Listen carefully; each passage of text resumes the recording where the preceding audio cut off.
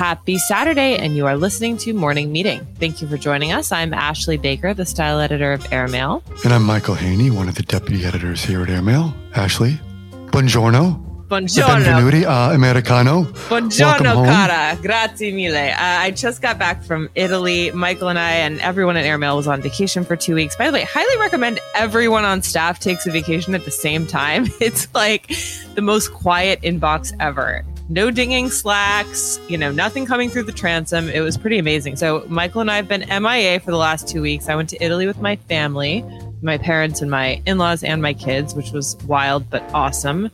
And Michael, how did you spend your time off? I spent it here in the New York area, including a nice sojourn up to Rhode Island for a small family reunion at my cousin's house. So it was quite relaxing. Thank you.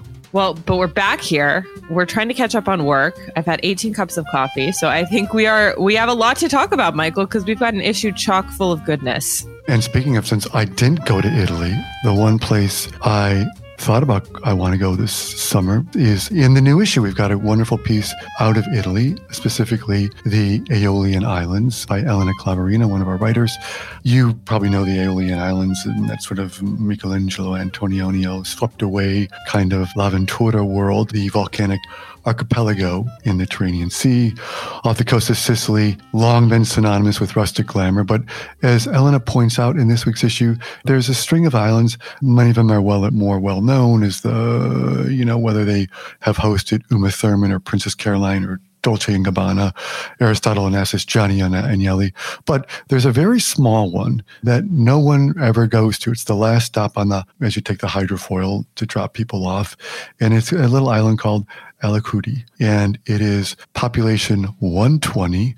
It has no mechanized transport on it. In fact, there's no cars, there's no Vespas. Donkeys are strapped with supplies, be it Amazon boxes or refrigerators, and they're led up the hills by these tired old men. There's no restaurants. The one sort of place to speak of is the home of a local fisherman named Silvio who cooks fresh fish on the grill, and he serves you wine and water all out of a single cup. So it's incredibly rustic. The women sell the produce from their balconies, but it made me think this is the place to disappear at some point this summer. Right. And if that didn't sound magical enough, Michael, Elena reports that there's a lot of magic actually happening on the island, and I'm talking about magic with a capital M. Apparently, pigs and donkeys are rumored to fly. Black snakes are waiting in dark corners for those islanders who misbehave. And allegedly, as the lore goes, if women dip their toes into the water, they can fly to Palermo and abandon their husbands until morning. So, ladies, consider yourselves enabled. Go have fun. No, beautiful photographs in the story, but it makes you feel, like I said, one of those places you could just disappear and enjoy a very simple life for a while. This strikes me as the kind of place that probably had a cameo appearance in The Talented Mr. Ripley. Possibly, right? Maybe. And by the way, good movie to rewatch this time of year. Yeah, or watch the original, Purple Noon. Sure. Which I think is, I prefer Alain Delon over Matt Damon. I'm sorry. It's just... Don't go tough on Damon, Michael. Don't talk down on Damon. Okay, I watched Ford versus Ferrari over the holiday. Okay, I'm a newfound Matt Damon fan, majorly. Anyway, okay, moving on. We've got more things in the issue that we need to discuss. Well, Michael, of the many things that augmented in popularity during the pandemic, we had yeast, bread, consuming large quantities of alcohol starting at 3 p.m. Also, it turns out astrology was another winner of coronavirus. And we have a piece in the issue about a new app called Pattern that attempts to tell you more about who you really are by breaking down your personality traits based on your birthday, your birth time, other facts and figures about your birth. It's just a fascinating piece. It was founded by a woman named Lisa Donovan. And this app was launched in 2017, and she's never really done any press or marketing on it because it's never been needed. And apparently before it even launched, it had 30,000 users. Now she says that 3.5 million have been added during the pandemic alone. Pattern is beloved by Hollywood types, including Lena Dunham, Tiffany Haddish, and Issa Rae. But hilariously, its most famous user is Channing Tatum. He came across the app in 2019, and his video reaction that he posted went viral. He said, "How do you know what you know about me, Pattern? I don't even know if I want to know this stuff. Now he is an investor. Yeah, what I love is like all things are cyclical, right? I mean, 50 years ago, the young baby boomers were into the dawning of the age of Aquarius and Lisa Goodman's sun signs and all these things. And here we are, the wheel turns and we're right back, even though we've got technology and apps, it's just right back to a generation of millennials and Gen Zs acting like Nancy Reagan in the White House. Right? Just like consulting this before they make any important moves in their lives and believing that the stars can tell them not only what to do, but what they should do. But Ashley? Yes, sir. Are you a believer? What do you think, Michael? I would say you're very skeptical. Look, as a deeply cynical person by nature, but also a rather cheerful one, I would like to believe, and I'm always looking for answers. So when I read the qualities of a Libra, which is my star sign, yeah, I'm pretty much on board. Like, it makes sense. Narcissistic, generally believe in a sense of fairness, like whatever. But no, I don't hold too much credence to it. And no, I'm not a big believer in astrology, but I embrace the fact that others do. Go out and enjoy, find answers to all the problems of the universe and report back because we certainly need them. I know you often feel your alter ego is Alvy Singer in Annie Hall. I feel like I get in these astrology conversations or at dinner parties, and I feel like a little bit like Alvy talking to the Christopher Walken character, Dwayne Hall, where when he confronts him up in the hallway in the bedroom at the night, and as Alvy says, like, I'm due back down on Earth right now. I really got to get going. So that's where I am. Oh my God, that's one of my favorite scenes. Sometimes when I'm driving on the road at night, I see two headlights coming towards me fast. I can anticipate the explosion, the sound of shattering glass. Michael, if I'm not the number one fan of astrology, I am the number one fan of Emerald Fennell. And we have finally a marvelous piece by her in the issue this week about, of course, Cinderella. So Emerald Fennell is working on a new musical adaptation of Cinderella with Andrew Lloyd Webber. And they were in the theater in March of 2020 doing an early read through. And then, of course, everything closed. So nearly 18 months later, they have arrived at the Gillian Lynn Theater to start rehearsals. And it seems like the show actually might go on. But this is a really fun piece from Emerald about how she initially discovered Cinderella and why she thinks that she has such staying power. Cinderella is a promising young woman of a different sort. And I think that's what attracted, as she reveals in the piece. But what she really wanted to do, as you sort of touch on there, what she was digging into is like, she found, she says, some ickiness around the central premise of Cinderella. And rather than shy away from it, she wanted to interrogate it, specifically the ickiness of why is it in so many fairy tales are there supposed to be these lectures that the only time you're sort of to save yourself is to change yourself entirely, to make yourself over, to become beautiful by any means necessary. And then you'll be worthy of love. So she and Lloyd Webber wanted to explore this obsession with makeovers, with the quote before and after photographs that exist in our culture now, and use Cinderella as a vehicle to dig into this, right? Yeah, exactly. It's very smart and subversive and thoughtful and all the things that we like about Emerald Fennell and also Andrew Lloyd Webber. So this is certainly something we'll be going over to London to see as soon as humanly possible. But Cinderella really could be subtitled A Promising Young Woman, right? Oh, yeah. It fits into her very well. By the way, speaking of princesses, did you see that Meghan and Harry's Oprah special was nominated for an Emmy? I did. Thoughts? I mean, it was brilliant television. Well deserved. Yes, brilliant performances, right? All right, moving on. Congratulations to all the winners and the nominees. Michael, your favorite show was also nominated for an Emmy. What's my favorite show? Emily in Paris. I have fond feelings for it. She got me through the pandemic. Something like, it was just like eating a macaroon every night. It made me a nice little something that you could enjoy every night at the end of the day and left you feeling like things were going to get better. All right, that's it, Michael. I'm going to put in a request to get Lily Collins on the show. Bring it on. I love it. Yeah. She's bigger than Emily in Paris. Come on. She is way bigger than Emily in Paris. I was bummed that Ethan Hawke's didn't get any nods for The Good Lord Bird. Did you see that? I did, but it's always so strange, and yet I was glad Tobias Menzies got nominated for his portrayal of now the late Prince Philip in The Crown. Oh, he was marvelous. Anyway, all right. So lots of good TV assignments for us to watch if you haven't seen any of the good nominees. But talking about TV performances, Ashley, I dare say the most riveting TV performance over the last 4 years was coming out of Washington, D.C. under the Trump administration. Wow. Right? Certainly. And we have a fantastic guest this week to talk about how he sees and what he learned about covering the Trump White House, right? Welcome, Michael Wolff.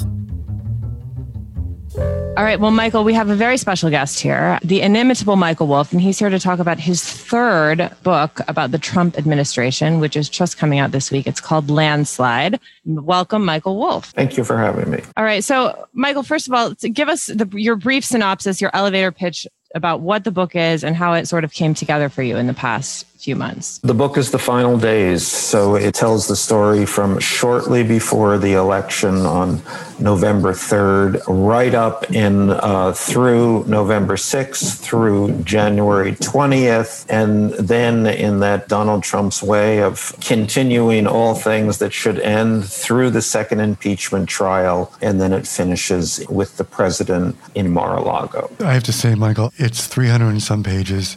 I started it last night in advance of the interview, and what do you want to describe it as? Riveting, page-turner, unstoppable, but it is... I will take all of those, thank you. Completely compelling and mesmerizing, and if anyone could wrap their arms around the crazy train of the last 4 years and bring us inside it and help us understand the why and the how of it all. It's a magnificent piece of reporting, and I can't recommend it strongly enough to everyone listening. Thanks. I really appreciate that. Michael, you have incredible access here, talking to many members of the Trump administrations, both throughout the course of his presidency. What were some of the challenges that you faced as you started working on the third book? Like, was anyone hesitant to talk to you? Did you find that people were more eager to speak with you, given your previous work? Actually, the reason I really had no intention of writing a third book. 2 books about Donald Trump seemed to be quite enough. But after January 6th, I was actually contacted by some people who I had known who were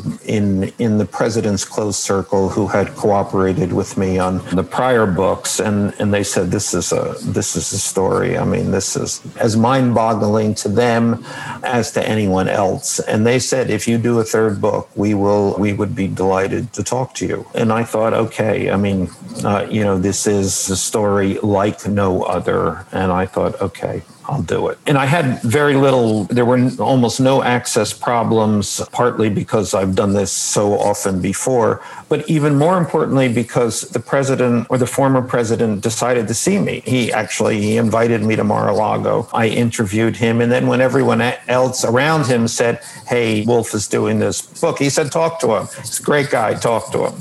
How did you find Trump, Michael, when you interviewed him? He seemed great. I mean, there is this thing, and I think we take it for it's a kind of certainly a truism that all presidents come out of the presidency worn, they've carried a heavy burden, and you can see it in them and on their faces. Not Trump. Trump looked fantastic, relaxed, easygoing. He seemed to have lost weight, which I almost said to him, and then I thought, maybe better not say that. In a way, clearly he has not been changed by the presidency, and he doesn't even seem to have been in any way burdened by the presidency. He seemed in very good spirits. You touch on that at different times in the book where you sort of, I'm paraphrasing here, but it's, you describe him as a guy who knew how to represent the president, represent Trump, but really in terms of then what comes after that, like in terms of administrating or an administration or creating things that move a government, no interest in that, and the White House really wasn't about that, right? No, and I think if there's one sort of through line in these 3 books that I've written, it's partly about the way that he has been portrayed by a good part of the media. And I think it's wrong. I mean, he's been portrayed as a man who has sought power to do things which many people believe are mendacious, but nevertheless, he has sought power for the reasons men seek power, to have an effect, to change things, to impose their will. They see him as a man who is a politician, who became a politician, who stepped into this his role in Washington as a man, again, who wanted power. And I think it's completely wrong. He's a man who never became a politician, a man not interested in politics, not interested in policy, not interested in government, not interested in management. He has singularly, I believe, remained what he was, which is a performer. That's what he loves. That's what he's good at. And that's what he has succeeded at. Certainly hasn't succeeded at being a politician, but he certainly has succeeded in, as a performer, in speaking to his fan base and keeping his fan base around, devoted and in awe of him. There were so many revelations in your book. I had so many favorites. I love the anecdote where Sean Hannity was writing ads for Trump against Joe Biden. But tell us, what were some of the most surprising things that you encountered, the biggest aha moments? The singular thing, and essentially what the book is built up around, is that the election happens on November 3rd, and certainly by Saturday, November 7th, everyone around the president, everyone in the White House, everyone on the campaign, all the members of his family realizes two things: that the election was lost, and that there is nothing that can be done, nothing that Donald Trump can do to change that. So from November 7th, it is only Donald Trump who maintains this delusion, this charade, this delusion that A, the election was stolen, B, that this is going to be reversed. So it was one man plus Rudy Giuliani, always adding another alarming factor to this. So that, again, that media report that the Trump White House or the Trump administration or the Trump regime was going to undermine democracy and imperil the democratic institutions of this country was entirely wrong. It wasn't. It was just this one man who had the power to do nothing. He had the power to do nothing because he doesn't know how to do anything, because he had no support, because the few people who he did have on his side were drunk and incompetent, because it was a man living in his own singular reality and not stepping outside of it, not bringing anyone else into it. So everybody knew, everybody across the government, everyone, everywhere knew on January 20th, Joe Biden would be the president of the United States, except Donald Trump and Rudy. So how did you interpret the events of January 6th? What was going through your mind when this all unfolded? You know, I was actually in Amagansett. Totally flabbergasted by what was going on. I was not following it any closer than anyone else. It was just that kind of thing. You got a call from somebody and say, "Hey, are you watching television?" And then you put on the television and you think, "Oh my God, what is going on here?" Now, the curious thing is that is not all that much different than what happened in the White House. The White House, by January 6th, there was nobody in the White House. It was literally empty. I tried to sort of count how many people there might have been at that point in the West Wing. And you're talking about a handful of people. Everyone had deserted. Nobody wanted to be near the president. Everybody was out of there. And the president was almost entirely focused on this other delusion that he had, that Mike Pence would somehow throw out the Electoral College votes and make him the president of the United States. So suddenly all of this stuff is happening in the street, and the president and the Chief of Staff Mark Meadows, and a few other people there, they were no more informed about what was going on than I was in Amagansett. Speaking of Mike Pence, how do you interpret the unraveling of the relationship between Trump and Pence, and where do you think it stands now? It was not a gradual unravel. Mike Pence is and had determined to be, throughout this 4 years, a loyal adjunct to the president of the United States.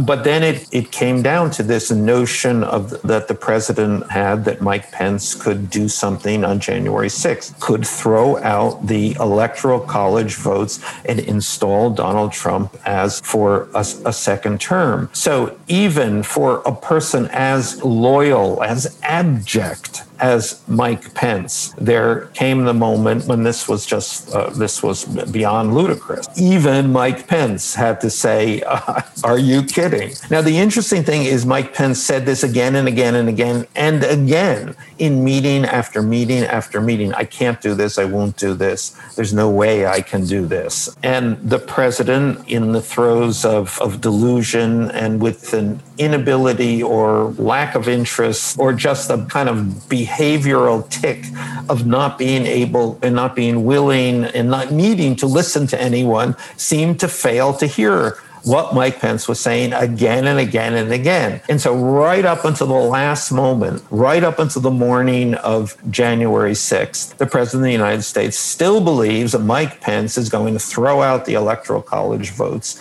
and install him as the president of the United States. I mean, so we're talking, this is crazy stuff. It's crazy stuff, Michael. And I think when you read the book, what I love is because you pull it all together, we also saw we realized the information overload we had in those last, from November to January on. And your ability to bring context to all that is such a gift for the reader. And yet, on top of that, I find, like this moment with Mike Pence or other moments where Trump's gift is, you say, for him, numbers are not numbers. They're simply, because as a real estate guy, they're a place for him to begin a conversation, right? They don't mean anything, right? So, but, when I look back, you've got this great detail that some people have keyed in on, which is the night of the election, Arizona hasn't been called yet, very close. Lachlan Murdoch goes down to his father or calls up, Rupert and is like, and basically says, I think we should call Arizona for Biden, right? It's still very close at that point. Murdoch, as you quote him, says,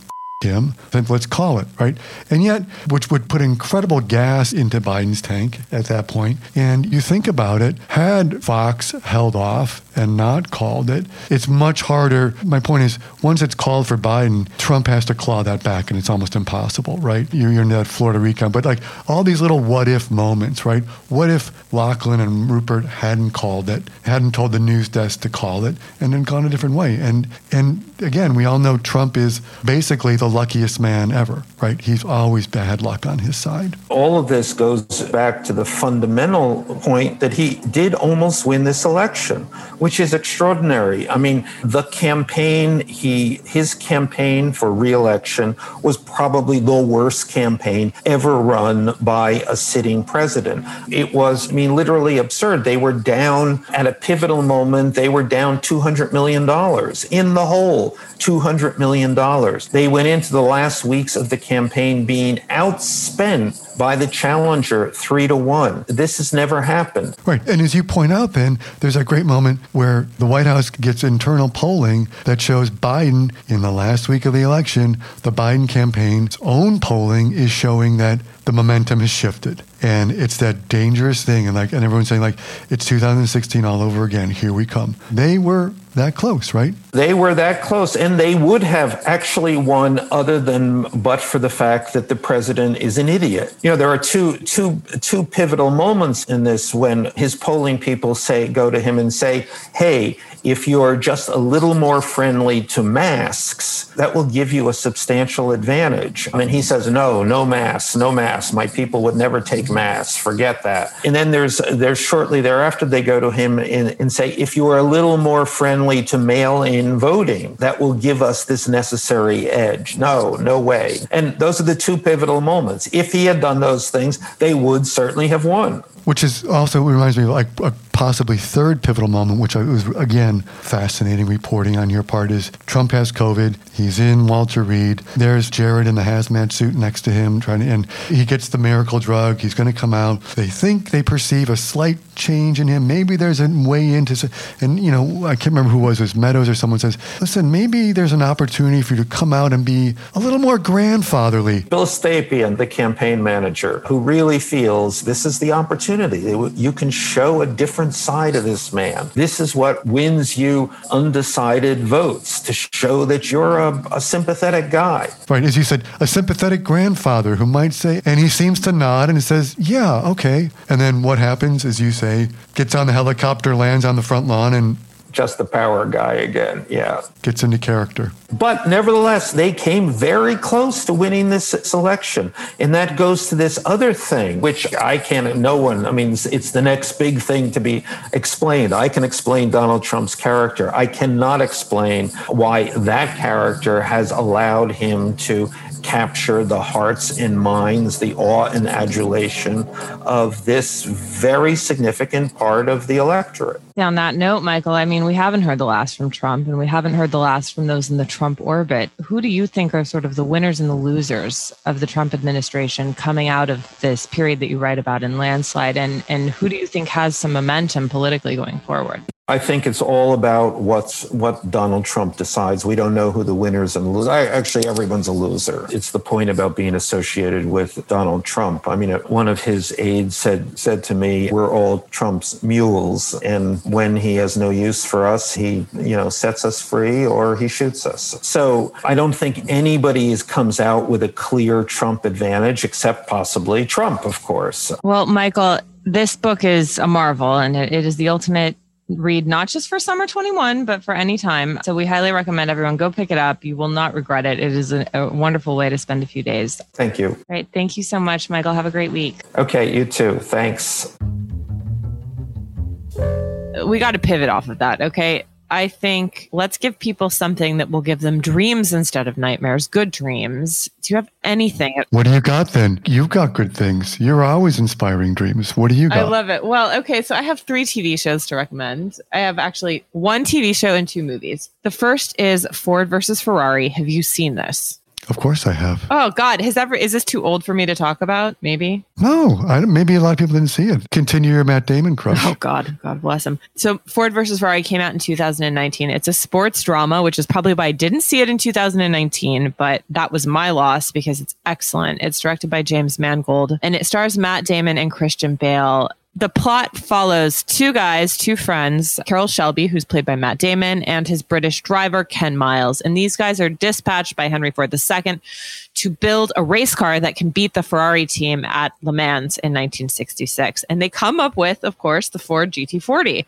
Anyway, this is just a great, great movie. Yes, there's lots of racing scenes, but Christian Bale and Matt Damon are so good in this. And I just walked away loving every second and never wanted it to end. Ford versus Ferrari. Okay, my second movie, Michael, which I guarantee you have not seen, The Four Seasons. The Four Seasons. Remind me. The Force. I'd love to. It is a 1981 rom-com written and directed by Alan Alda. And it co-stars Carol Burnett and Rita Moreno, among others. And it draws its name from the Concerti by Vivaldi. Apparently, I was reading up on this after I saw it, but the music in this movie revived interest in Vivaldi and the Four Seasons all the way back in the 80s. But the story is about 3 upper middle class married couples living in New York, and they all go on vacations together during the 4 seasons. So spring, summer, winter, fall. And one of the couples breaks up and a new beautiful young thing comes into the picture and it disrupts everyone's life. And that's just how it plays out. Now, this to me is like Alan Alda's version of a Woody Allen movie, but it's really fun to watch kind of as a historical artifact. My husband thought it was a work of filmmaking genius. I thought it was just okay, but it's an awful lot of fun and it just came onto Netflix. If you want, this is not a rom-com, but you make me thinking of it. Playing at Film Forum, I don't know if it's still there, is, if you've never seen it, called La Piscine, which is with Alain Delon, Romy Schneider, a very young Jane Birkin, 1970, sort of like a menage a trois that becomes a menage a quoi. Ooh, trademark that, Michael. It's been playing at Film Forum, so if you're in New York City, highly recommend that. They're all at the heights of their seductive beauty, so anyway, that's just reminding me that with what you're talking about there. Okay, Michael, have you watched The Parisian Agency on Netflix? The Parisian Agency? The Parisian Agency. No. Is this like the sequel to Call My Agent? I wish. That's actually why I started watching it. I was hoping it would be something Call My Agent adjacent. No, it's a reality show. And the French do reality shows better than us. It's about a family of real estate agents living in Paris who specialize in high-end real estate, everyone's favorite topic. But it's really funny. And it's so different from the real estate shows that you see in the US because, this is all about like a civilized family having dinners together around the kitchen table and selling charming apartments. It's really funny. So I really recommend it. If you're looking for escapist television that's not keeping up with the Kardashians, this is where to go. All right. Well, that sounds good. You mentioned sports drama with Ford versus Ferrari, and it made me think we have a very cool excerpt this week by the writer Jerry Marzorati from his new book called Seeing Serena. And it's about what he learned from reporting and covering and observing Serena Williams over the course of a year on the tennis circuit. So if you watched Wimbledon last week and you saw what Djoko did and you saw the women's with Barty winning, I think tennis is, as usual, having a great summer. It's so good to see it back. So great little excerpt there. I highly recommend you check out. The one thing I want to recommend, and it's a little more sobering, but I came across it while I was in New York on break over at Madison Square Park on 23rd and Broadway there. And I'm sure many of you know the artist and architect Maya Lin, who began her career in 1982 with the Vietnam Veterans Memorial in Washington, which was that blade of black granite slashed into the grounds. But she's she's done this installation in the park, and I find it very timely, very moving, very provocative. It's called Ghost Forest. And in a summer where we're seeing crazy heat domes and wildfires and the effects of climate change, this is about maybe a war of a different sort. It's a war against nature. And she's installed 49 Atlantic white cedars that are each around 40 feet tall in the middle of the park. They've all were the victims of climate change. It's stark.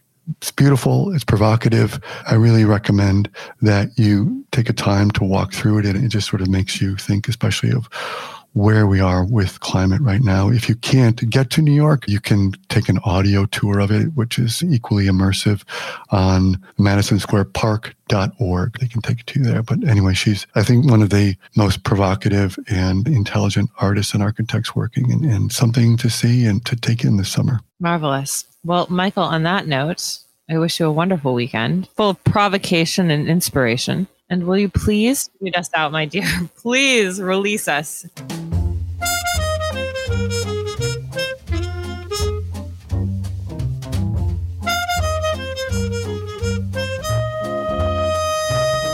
But on that note, Morning Meeting is produced by Airplay Productions and edited by Jesse Cannon. Our co-editors are Graydon Carter and Alessandra Stanley. Our chief operating officer is Bill Keenan, and our deputy editors are Nathan King and Chris Garrett.